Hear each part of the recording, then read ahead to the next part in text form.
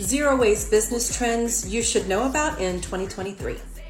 These can reduce your company's environmental impact, save money, as well as build your green reputation. I'm Stacy Savage, aka the Texas Trash Talker, and I'm your zero waste expert. Like and follow for all the zero waste content. Number 1, reducing single-use plastics. This one is especially helpful if your business has an employee cafeteria. I mean, think of all the single-use products from straws and cutlery and plates, bowls, napkins, anything that you would serve at a meal is typically going to be just thrown away after that one use. A lot of businesses are turning to reusable wares, and they're even retrofitting their own kitchens with dishwashers. Now let's talk about food waste. Composting is a very popular way to deal with food waste when it comes to back of the house food scraps during food prep, and then also front of the house food waste from when you've consumed food but you've had some left over.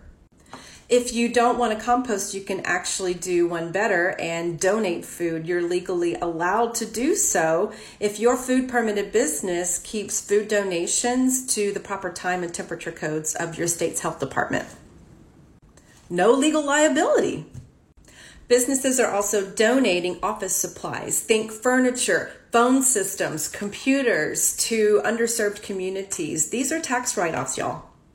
These are just a few of the options that we go over in my Zero Waste Business Academy. It's an 8-week online course where we walk you through all of the foundational concepts of zero waste. We help you develop out your training program to get your staff, employees on board and to really get them engaged. And we help you with your green marketing. This way you can tell your story through a green lens. You can align with the values of those newer people who are wanting to purchase from a sustainable company, and those current customers who want to build more confidence in your brand as it's developing out its sustainable strategies. So you can click on the link in my bio. That way we can have a quick discussion regarding our program and if it's a right fit for you. All right, thanks y'all. Bye.